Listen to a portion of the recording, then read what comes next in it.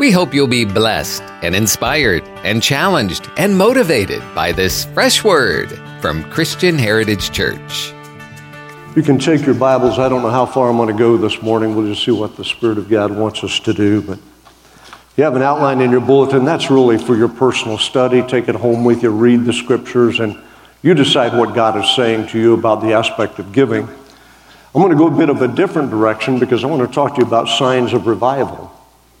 There's no doubt in my mind that God is reviving this church and this people. I've got a lot behind me. Can you pull those monitors down? No doubt in my mind that God is doing something mighty and powerful in this place. I look over the crowd this morning and I see drug addicts that have been set free, drunkards that have been delivered.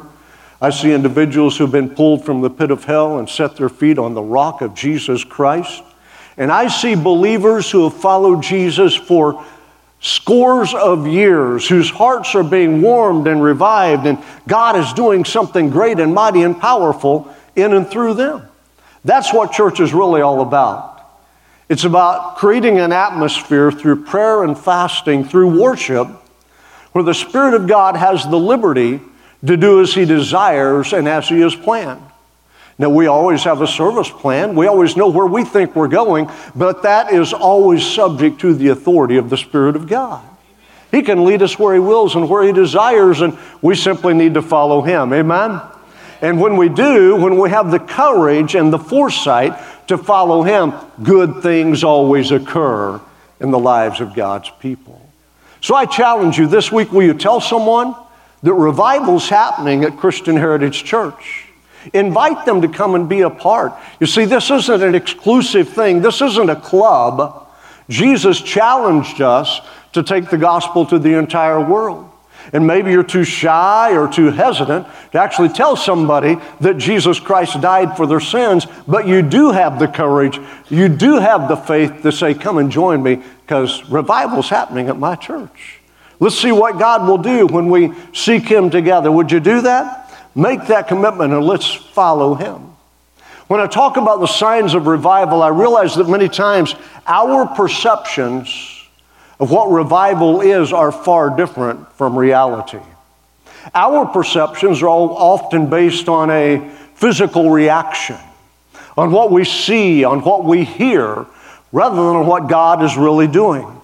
Our perception often focuses on the physical rather than the eternal.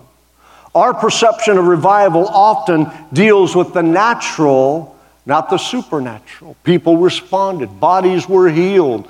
Blind eyes were opened. People were in love with God and worshiping God.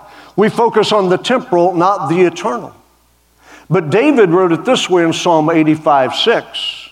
When he was crying out to God for mercy for him and the people he led, he said, will you not revive us again? Now, he didn't say so your people could dance. He didn't say so your people could sing great shouts and songs, although David did all of those things. You're aware of that, right? He didn't say so that your people can talk about what an awesome experience we had in the presence of God. He said, will you not revive us again so that your people may rejoice in you? And in that statement, in that phrase, he took the emphasis off of the temporal, off the natural, off of those things that perish, and he put it right where it begins and belongs, in the presence of the living God. So that we can focus on you, and so that your presence revives our hearts and brings joy into our lives. That's a sign of revival. When the church quits frowning and starts smiling. When the church stops griping and complaining and starts testifying about the power of God that breaks every chain. When the church sees a change in their countenance because of change in their hearts. It's a sign of revival. Habakkuk chapter 3, verse 2. The prophet wrote, O Lord, revive your work in the midst of years. In the midst of years, make it known. In wrath, remember mercy. If you read that from the Message, it says, what you did for those before us, do for us again. Oh, folks, there are times that we need to understand our prayer has to be, God, if you did it once, you'll do it again. So would you do it again in me? Do it again. And I'm speaking to somebody in this room this morning. You are not where you were a year ago. You have regressed. You have allowed the enemy to slip into your life and to tell you lies and pull you back into the clutch of the world and the worldly things that you once were addicted and bound to. But God is saying to you today, if I did it for you once, I'll do it for you again. Today is your day of liberty. Today is your day to be set free. You don't have to walk around saying, I'm a drug addict, I'm an alcoholic, but rather you can change the words of your mouth and you can say, what He did for me once, He did for me again. And I am a born again, redeemed, set free, delivered child of the living God. And what once held me, what once bound me, what once drove me doesn't do it anymore because God did it again. Some of you need to take that to heart. You need to let Him do it because He wants to set you free. You're looking for a program. You're looking for a man-made solution to a devil-made problem. And a man-made solution will never fix a devil-made problem. Only God can set the enemy to flight. Only God can set you free and deliver you once and for all. Come on, somebody. It's time to rejoice in what God has promised to do. What you did for the people of old, do for us again, Habakkuk said. Revive our hearts. Revive our spirits. Do something new in us today. I think the greatest revival we could ever look at is found in the book of Acts, when the church was actually formed on the day of Pentecost, when God came down and dwelt among them in a powerful way. Do you understand that Peter was not polished? He was not educated. He was not schooled in the ways that we think schooled. But Peter was full of the Holy Ghost. And being full of the Holy Ghost, he stood on the day of Pentecost and he preached to a group of thousands the wonderful truths of Jesus Christ. And when he spoke those words of truth and those words of life, conviction from the Spirit of God penetrated hearts. So much so that 3,000 out of that crowd turned to Jesus Christ that day. Now listen, it wasn't 3,000 heathens that turned to Jesus Christ. It wasn't 3,000 people who had no experience with the things of God that turned to Jesus Christ. It was 3,000 Jews who were there in Jerusalem for the purpose of worshiping God and bringing their offering and celebrating Pentecost. These were church folks. But when Peter preached the truth of Jesus Christ to them, something happened in their heart and the blinders were pulled away. The scales fell off their spiritual eyes and they saw who Jesus really was. And when they understood, He isn't just some criminal crucified on a cross. He is the Son of God. He is the Messiah. He is the promised one. He's the one for which we have been looking. He is the anointed of God, the Messiah. Something happened in them. And they came to Jesus Christ. Revival occurred. Great things happened and great things occurred. And we talk about them. We talk about the healings. We talk about the man outside the gate, beautiful, who was lame from life. And when he asked Peter for an offering, he said, I don't have anything. But what I have, I'm going to give you. And he reached down and took him by the hand and lifted him up. And the Bible says his feet and his ankle bones received strength. And he went walking and leaping and praising God. Why? Because Peter gave him what he already had. You see, that's why I pray every day, God, do it in me before you do it in them. Because if I don't have it, I can't give it to you. If I haven't experienced what God has done mightily, miraculously, I can't really compel you to experience the same thing. But when I can stand before you and I can tell you, I know a God who's a healer. I know a God who's a deliverer. I know a God who is able to change everything in your life. I know a God who reaches down in the miry pit and picks you up and sets your feet on the rock to stay. Then you can believe. Maybe what that preacher's saying may be true. You say, oh, you're just way too emotional. Listen, when you get good news, you get pretty emotional. I mean, if the publisher's sweepstakes showed up at your door, Pastor Mike, and he knocked on that door and he said, we got $1 million for you, you're not going to sit there and say, okay, all right, that's good. You know, Pastor Mike is pretty calm. They're polar opposites, actually. If we're Amy, she would be jumping up and down, screaming and hollering, yelling. You can hear her 3 miles away. Pastor Mike would say, oh yeah, thank you. But I guarantee you, in that instance, he would be excited. Listen, I'm bringing good news today, and the good news is God brings revival to the heart of His people. He changes hearts, He changes lives, and you are not exempt from what He wants to do. Look at the book of Acts. Great miracles, great healings were recorded. Thousands come to know Jesus Christ as their Lord and Savior. Now here's where we have the problem. Because we think when revival comes, everything is fixed. I got news for you. When revival comes, there are more problems than you had before. More issues than you knew you were going to deal with. More circumstances that make you scratch your head than those that make you shout amen.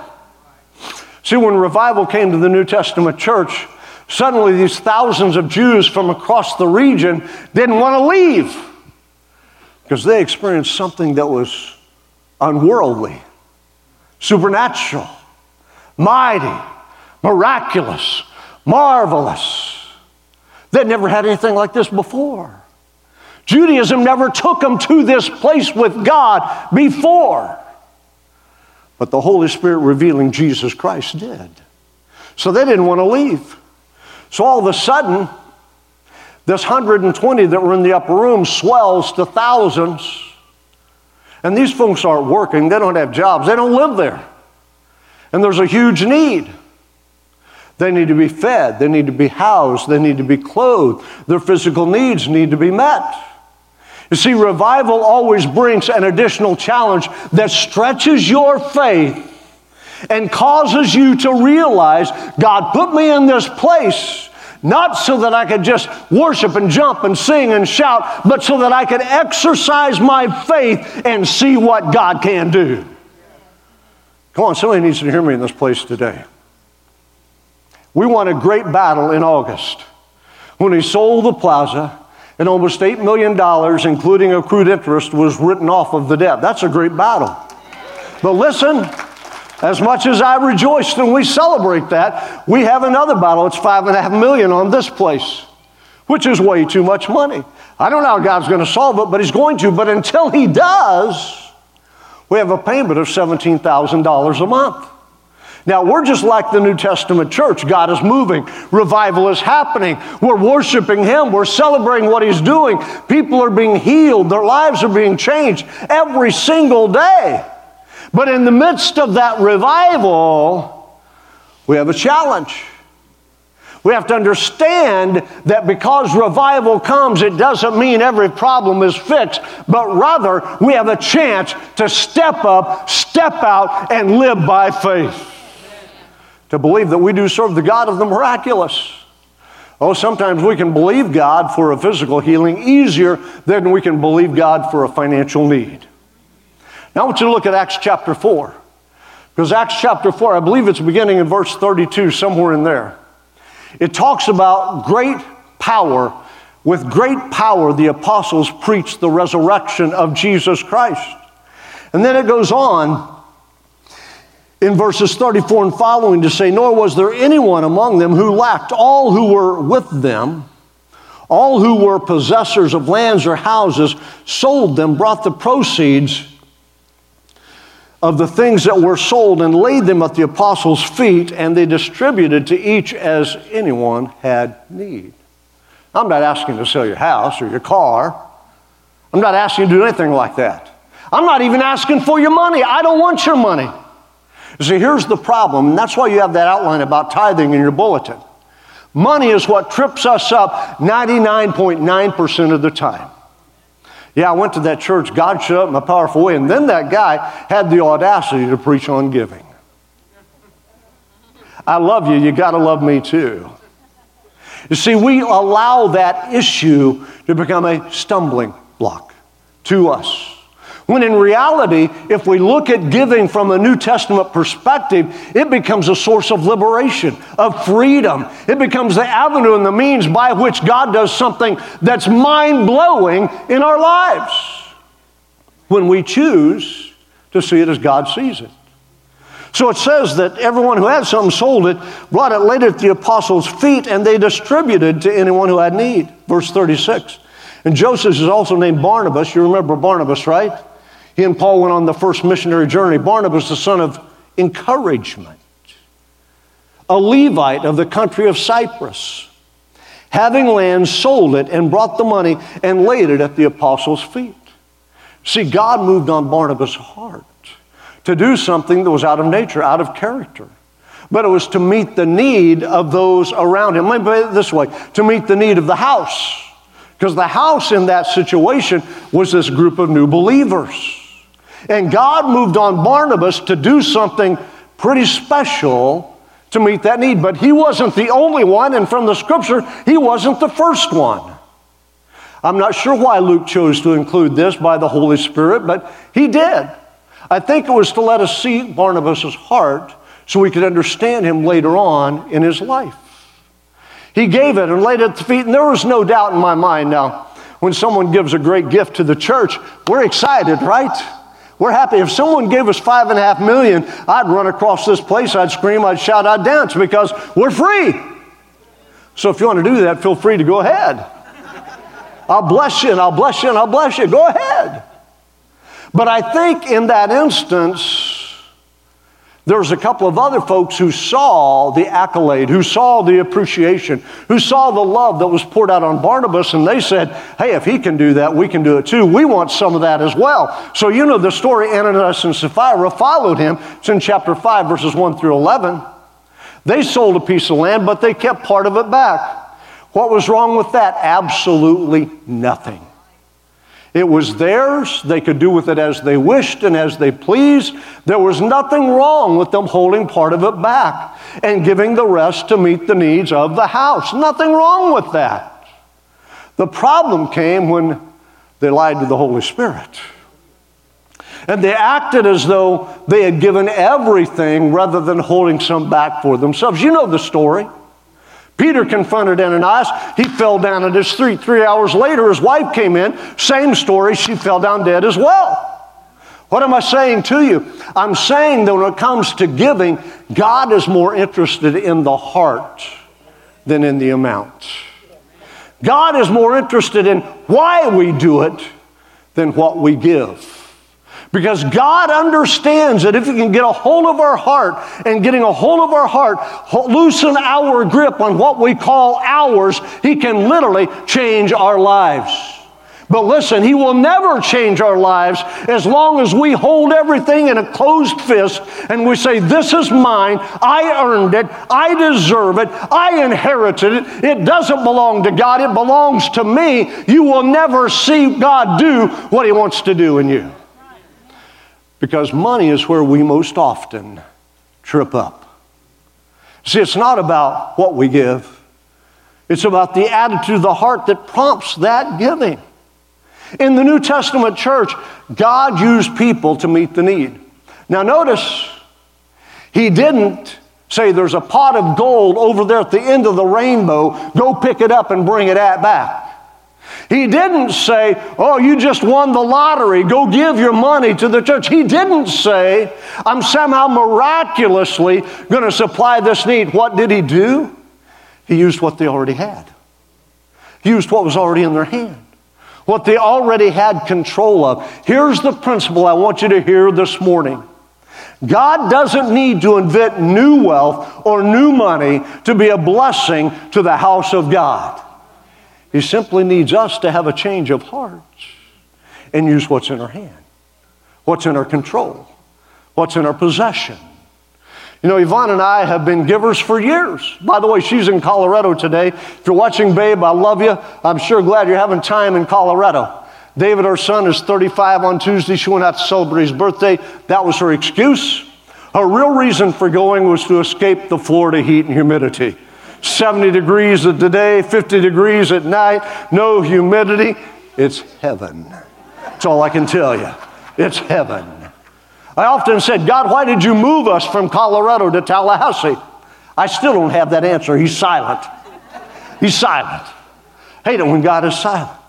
But see, God didn't give them new supply. He gave them and allowed them to use what they already had to meet the need. There was not a promise. Listen to me.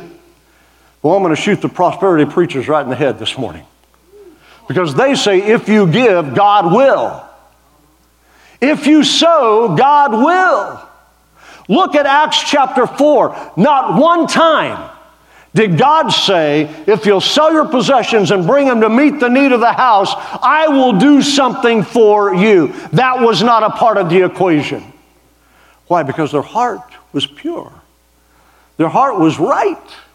They desired to do something that helps the brethren rather than just help themselves. They had a change of heart, and that change of heart affected how they looked at their possessions.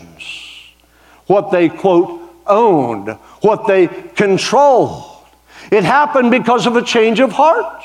Listen, we don't need to manipulate people into giving.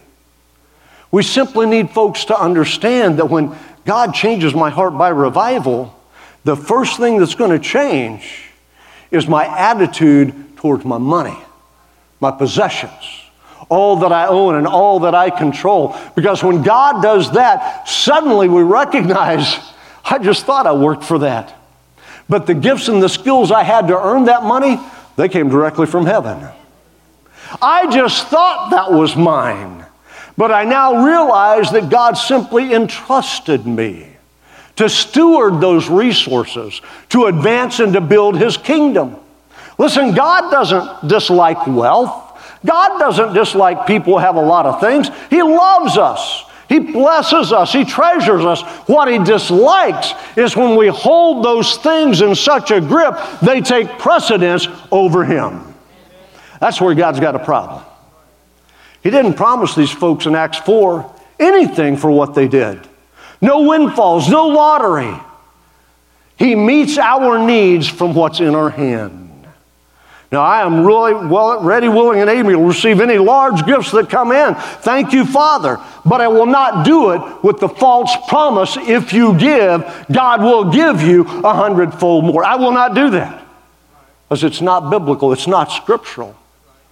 And it's not what Jesus' followers do. Manipulation is not a tool in the tool chest of the Holy Ghost. He never manipulates anyone. He convicts, He convinces, He leads, He guides, He directs, He shows the way, but He will never twist your arm behind your back until you give. He will never tell you you're going to go to hell if you don't participate. That's what crazy preachers do. The Holy Spirit will never do that. You hearing me this morning? Come on, part of the faulty foundation that's being corrected in this house was the fact that we bought the lie that if we give, God will. That's why $17 million was borrowed. Faulty principles. Faulty principles of giving. Listen, God says you give because you love me. You give because I first gave to you. You give because that's what you do when I change your heart. And you know what? It's not a problem to stroke that check. It's not a problem to empty your wallet. It's not a problem to trust Him for more and more and more when you understand what the true motivation is. Someone said, well, is tithing for today? Why do you even ask that question? That's the dumbest question I've ever heard in my life. Why would you even ask that? It's like we're saying, how much do we give to be okay with God? You know what Jesus said? I believe it's in Mark chapter 9 or 12. I don't remember which one. You can look it up. He sat down by the offering bucket, and as people walked by throwing in their gifts, rich people went by and threw in a lot.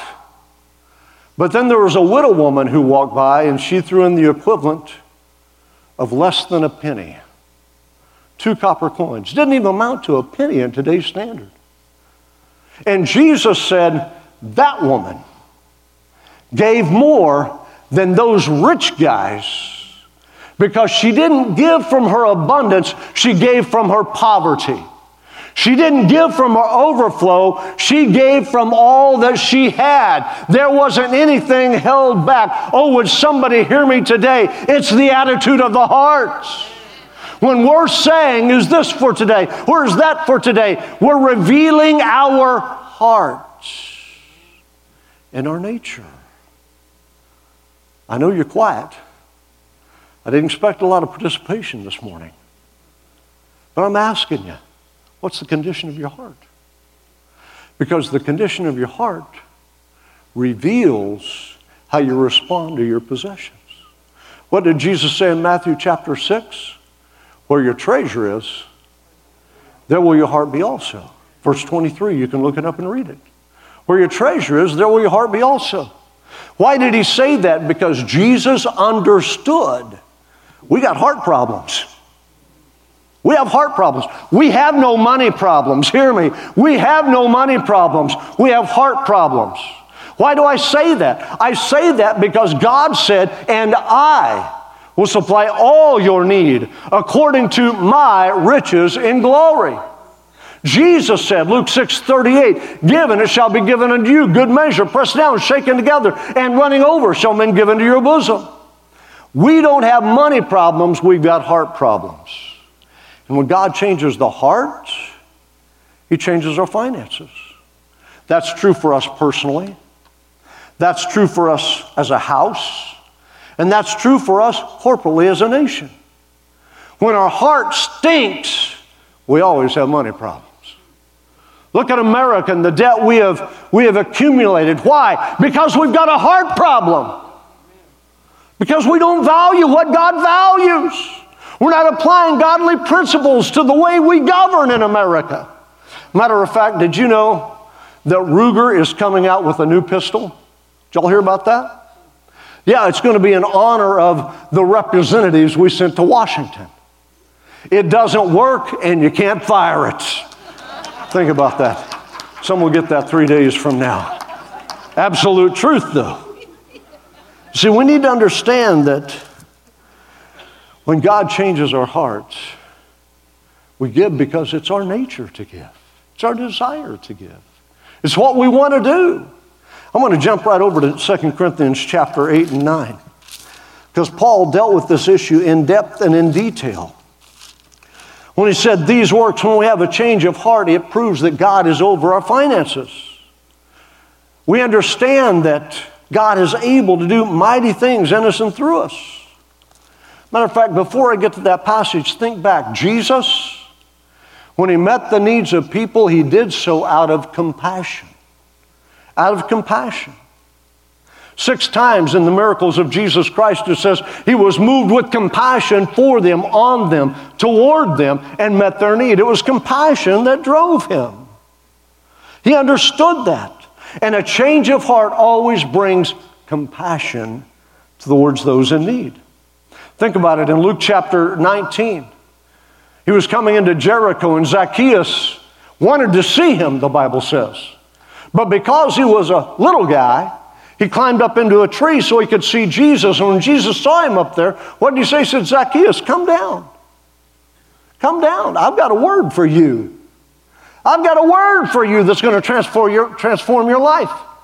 Zacchaeus came down, and you know what he said after he met Jesus? Listen, he had a change of heart. Because he said, if I've taken anything from anybody by fraud, what was his possession? He was a tax collector. He was the version of the IRS. Don't even get me started on that. He said, if I've taken anything from anybody by fraud, I give it back fourfold. And what did Jesus say? You can read it. It's so clear. He said, Zacchaeus, today salvation has come to your house. Not because of a confession of his lips, but because of a change in his heart.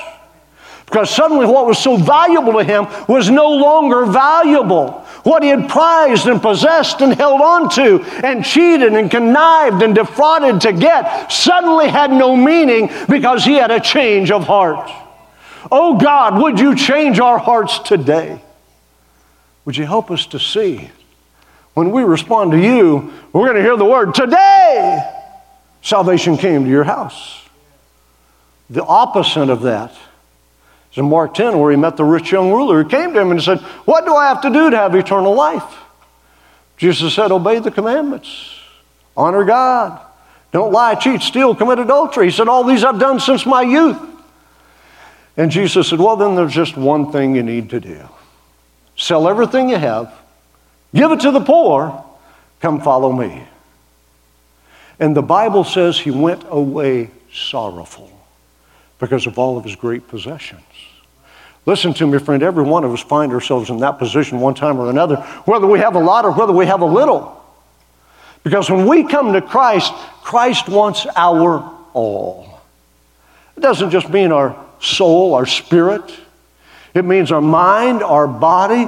It means our home, our cars. It means our bank accounts and our retirement accounts. It means the land. Everything belongs to Him when we come to Him.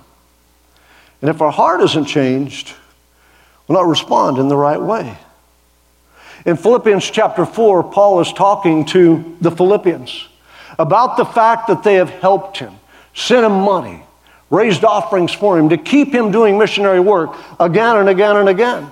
And in verse 17, he said, I want you to understand, I'm not asking for a gift, but I'm asking so that fruit may abound to your account. Oh, there's a kingdom principle. There's a kingdom principle. You see, it's not about bringing a gift to God. It's about understanding that when my heart changes and when I become a giver, it allows me to store up treasures in heaven where moth and rust do not corrupt, where thieves do not break through and steal.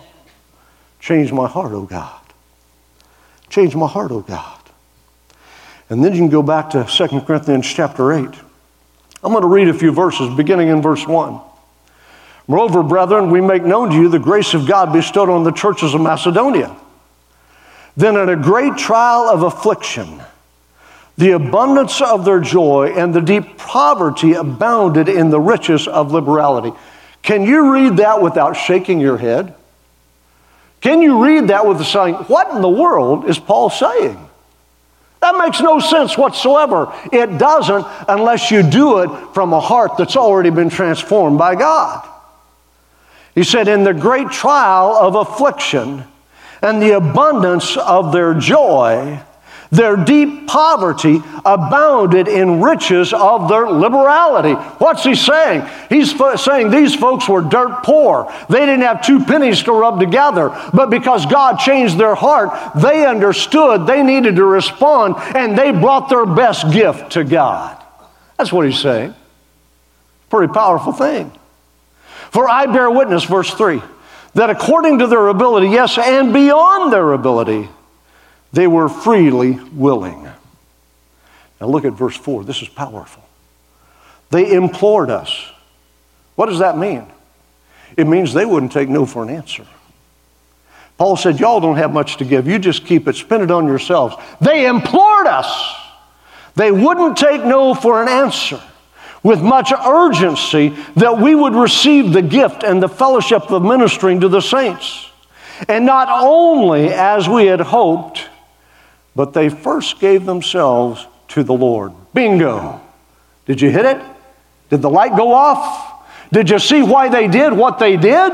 Do you understand why out of their poverty they gave liberally? Because they first gave themselves to the Lord. There's a change of heart. Change of heart. There was a change of heart. So we urged Titus that as he had begun, so he would also complete this grace in you as well. But as you abound in everything, who's he writing to? He's writing to the church at Corinth. As you abound in everything, in faith and speech and knowledge and all diligence, in your love for us, oh, come on, you ready for this? See that you also abound in the grace of giving. You see, you can tell me about your faith. You can tell me about the power of God flowing through your life. But until you let God have a hold of your pocketbook, you're just a sounding gong and a tinkling cymbal. Because when there's a change of heart, it begins first with your possessions. And then we can flip over to chapter 9 because Paul is raising an offering here. He's trying to help those that are in desperate and dire need.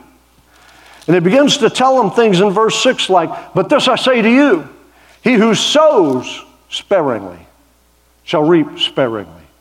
He who sows bountifully shall reap bountifully." You know, he's qualifying us. He's saying exactly what kind of a giver do you want to be? Do you want to be a skinflint with a closed fist? Or do you want to be the type of giver that you open your hand, and every time you open the hand, there's something there to give, because the God of all grace ministers seed. I'm getting ahead of myself. Ministers seed to the sower and bread for food. Oh, would somebody hear what I'm saying this morning? Scriptural principles about giving. And you get caught up about whether tithing is for today. Give me a break. Come on, grow up. You're majoring in the minors and minoring in the majors. It's not about a percentage. It's about the attitude of my heart. It's why do I do it? What do I do it for? Who am I doing it for? Is it for God? If it's not, all right, you ready for this? If you're not doing it from the heart to worship God and to acknowledge His presence in and over your life, keep your stinking money. Keep it in your purse. Because I don't want to be tied down by that stinking money. God has more than enough. More than enough. That's as hard as I'm going to get this morning. Verse 7. So let each one gives as he purposes in his heart. If you read that from the Message, it says it this way: to protect us against sob stories and arm twisting. I like that. Because you know the church has been financed for years by sob stories and arm twisting. It is so far from the pattern that Jesus and the apostles set, it's not even funny. I don't need to plead with you for anything, but the God of all grace needs to move it upon our hearts and show us this is our dutiful service to Him. Our grace of giving. So each one gives as he purposes in his heart, not grudgingly or of necessity, for God loves a cheerful giver. And God is able to make all grace abound towards you, that you always having all sufficiency in all things may have an abundance for every good work, so that every time I open my hand, there's something there. Every time I give, there's something there. Every time I reach into my wallet or write a check, there's the funds there, because God has already said He's making all grace abound toward me. And when that happens, it's an amazing thing. As it is written, He's dispersed abroad, He's given to the poor, His righteousness endures forever. Now may He, who's He talking about? He's talking about God. You with me? Verse 10, 2 Corinthians chapter 9. Now may He who supplies seed to the sower and bread for food supply and multiply the seed you have sown and increase the fruits of your righteousness.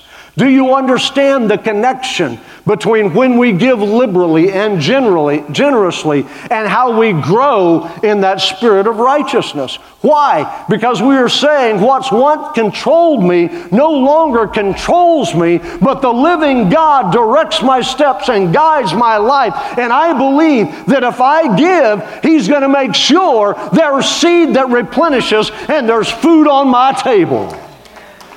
What did David say in Psalm 37? He said, in the midst of famine, God provides bread for His people.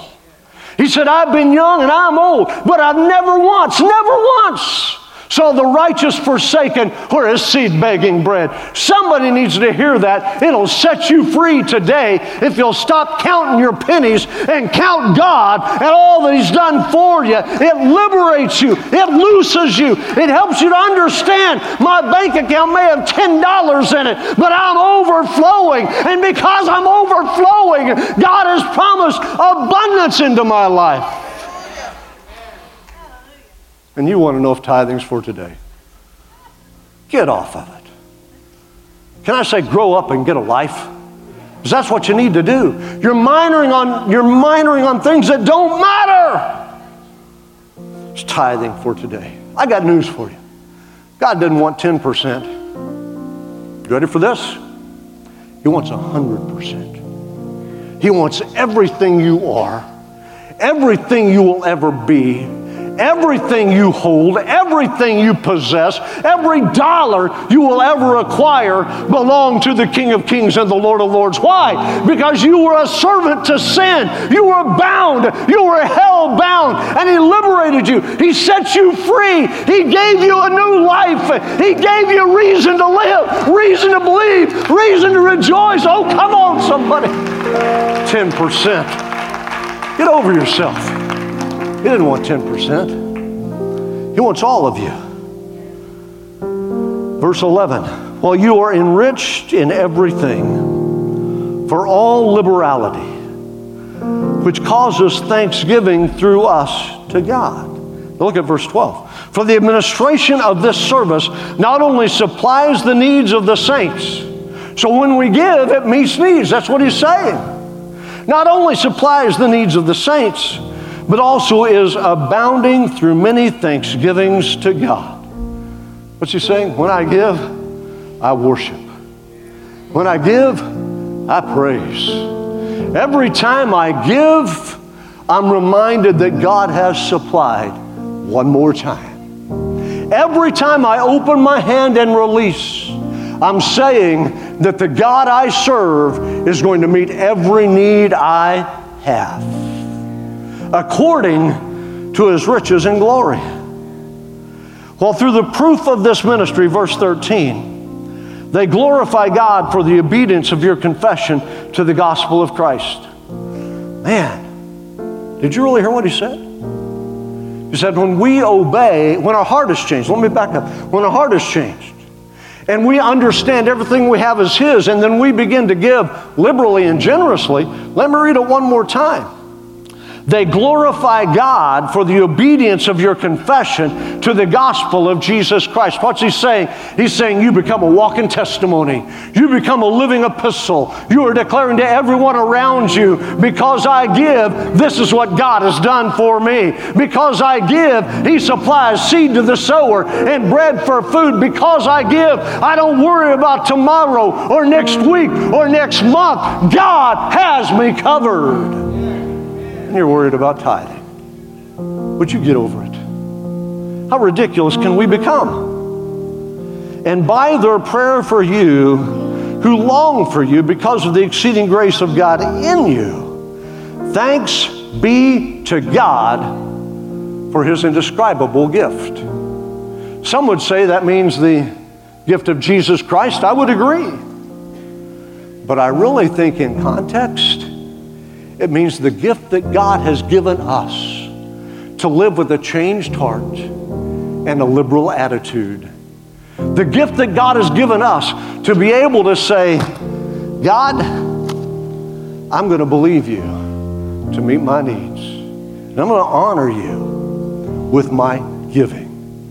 You notice I haven't said tithe one time. Why haven't I?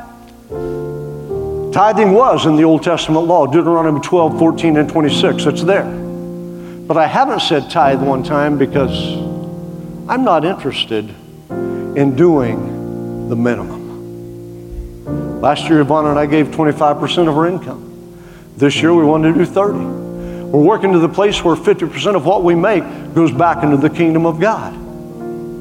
I believe that pleases God. I'm not saying you have to do that. I'm saying that pleases God. And I'm saying to you that there's never been a day in my life since God changed my heart that I've had to worry about finances. Because with a changed heart comes a changed attitude to what I have. And I freely give it away. I can't tell you the number of times we've emptied our savings account to give to the work of God. What are you going to do? You don't have that rainy day fund. I got a rainy day God. Come on. I'm not trying to misapply appropriate financial principles. I'm just saying to you, sometimes we get so caught up in financial principles, we forget the God who wrote them. See, people say, tithing's not for today. We don't want to do that. My response is, okay, I don't care. No skin off my nose. You live any way you want to live. It's no skin off my nose. But it will affect you. giving or lack thereof will affect you. When I hear people say that, I wonder, well, if you don't want to give, what other promises do you want to send back to God? Took some time this morning and I printed off 6 or 7 pages of Old Testament promises that maybe we're going to send back. How about Psalm 103? Bless the Lord, O my soul, and all that is within me. Bless His holy name, who forgiveth all my iniquities and heals all my diseases. You going to send that one back? No, probably not. Because you need to be forgiven and you need to be healed. How about Psalm 107? I cried unto the Lord in my trouble, and He saved me from my distress. You going to send that one back? Yeah, no, probably not. How about Psalm 18? I called to the Lord who's worthy of praise, and I've been saved from my enemies. You going to send that one back? No, probably not. How about Psalm 23? Yea, though I walk through the valley of the shadow of death, I will fear no evil, for thou art with me. You going to send that one back? Probably not. How about Psalm 27? The Lord is my light and my salvation. Whom shall I fear? The Lord is the stronghold of my life. Of whom shall I be afraid? Going to send that one back? Probably not. Let me move on. There's so many of them here. I don't have time to go through all of them. How about Jeremiah 29:11? Oh, we love to quote that. For I know the plans I have towards you. Plans of peace and not of evil, to prosper you, to bring you hope and a future. You're going to send that one back? Probably not. We like that one too much. We hang our head upon it. How about Isaiah 40:29? And the Lord increases power to the weak. And they that wait upon the Lord shall renew their strength. They'll mount up with wings as eagles. They'll run and not grow weary. They'll walk and not faint. You're going to send that one back? Now you quote it every other day. How about Isaiah 41? Fear not, for I am with thee. I have called thee by thy name, thou art mine. Going to send that one back? Better not. Tells you who you are, assures you of your identity. How about Isaiah 41? I am the Lord your God. I take you by your right hand. Going to send that one back? Nah, probably not.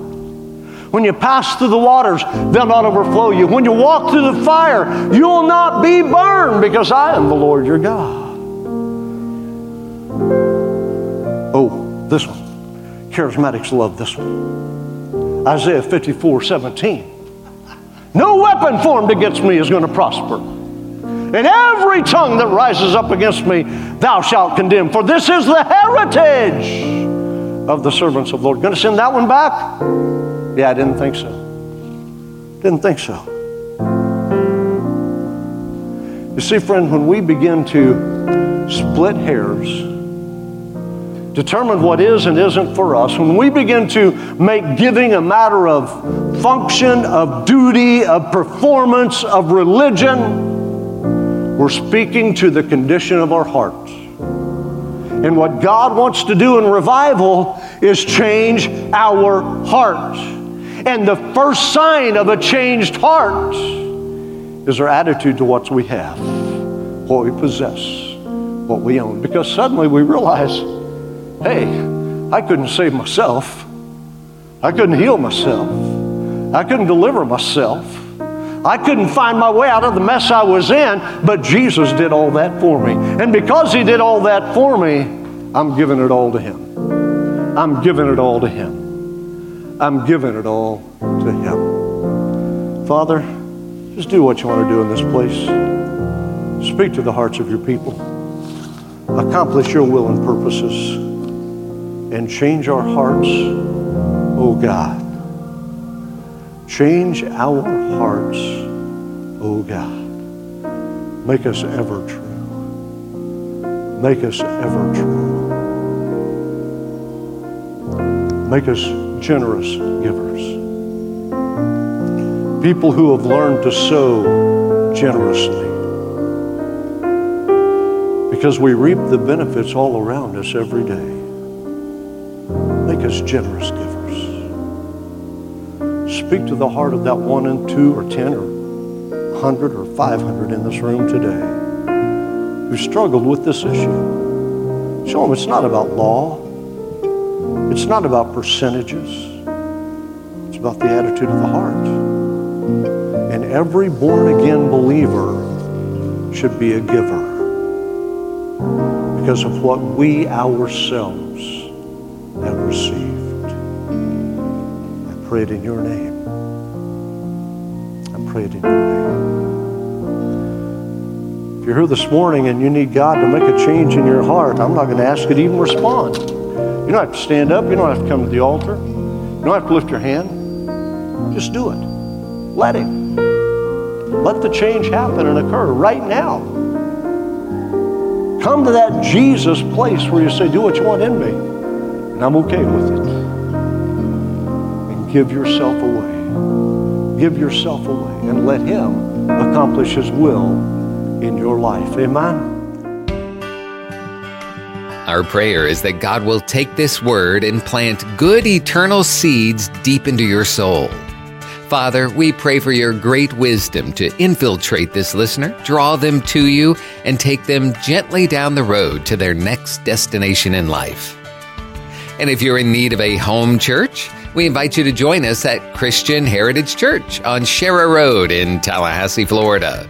A multicultural church founded on the truth of God's Word and the power of the Holy Spirit. For a worship service where the presence of God has first place, you're invited to Christian Heritage Church. Sunday morning service is at 10:30, Wednesday evening at 7, plus youth group and kid power and small groups and more. For all the latest information, visit our website, chctoday.com.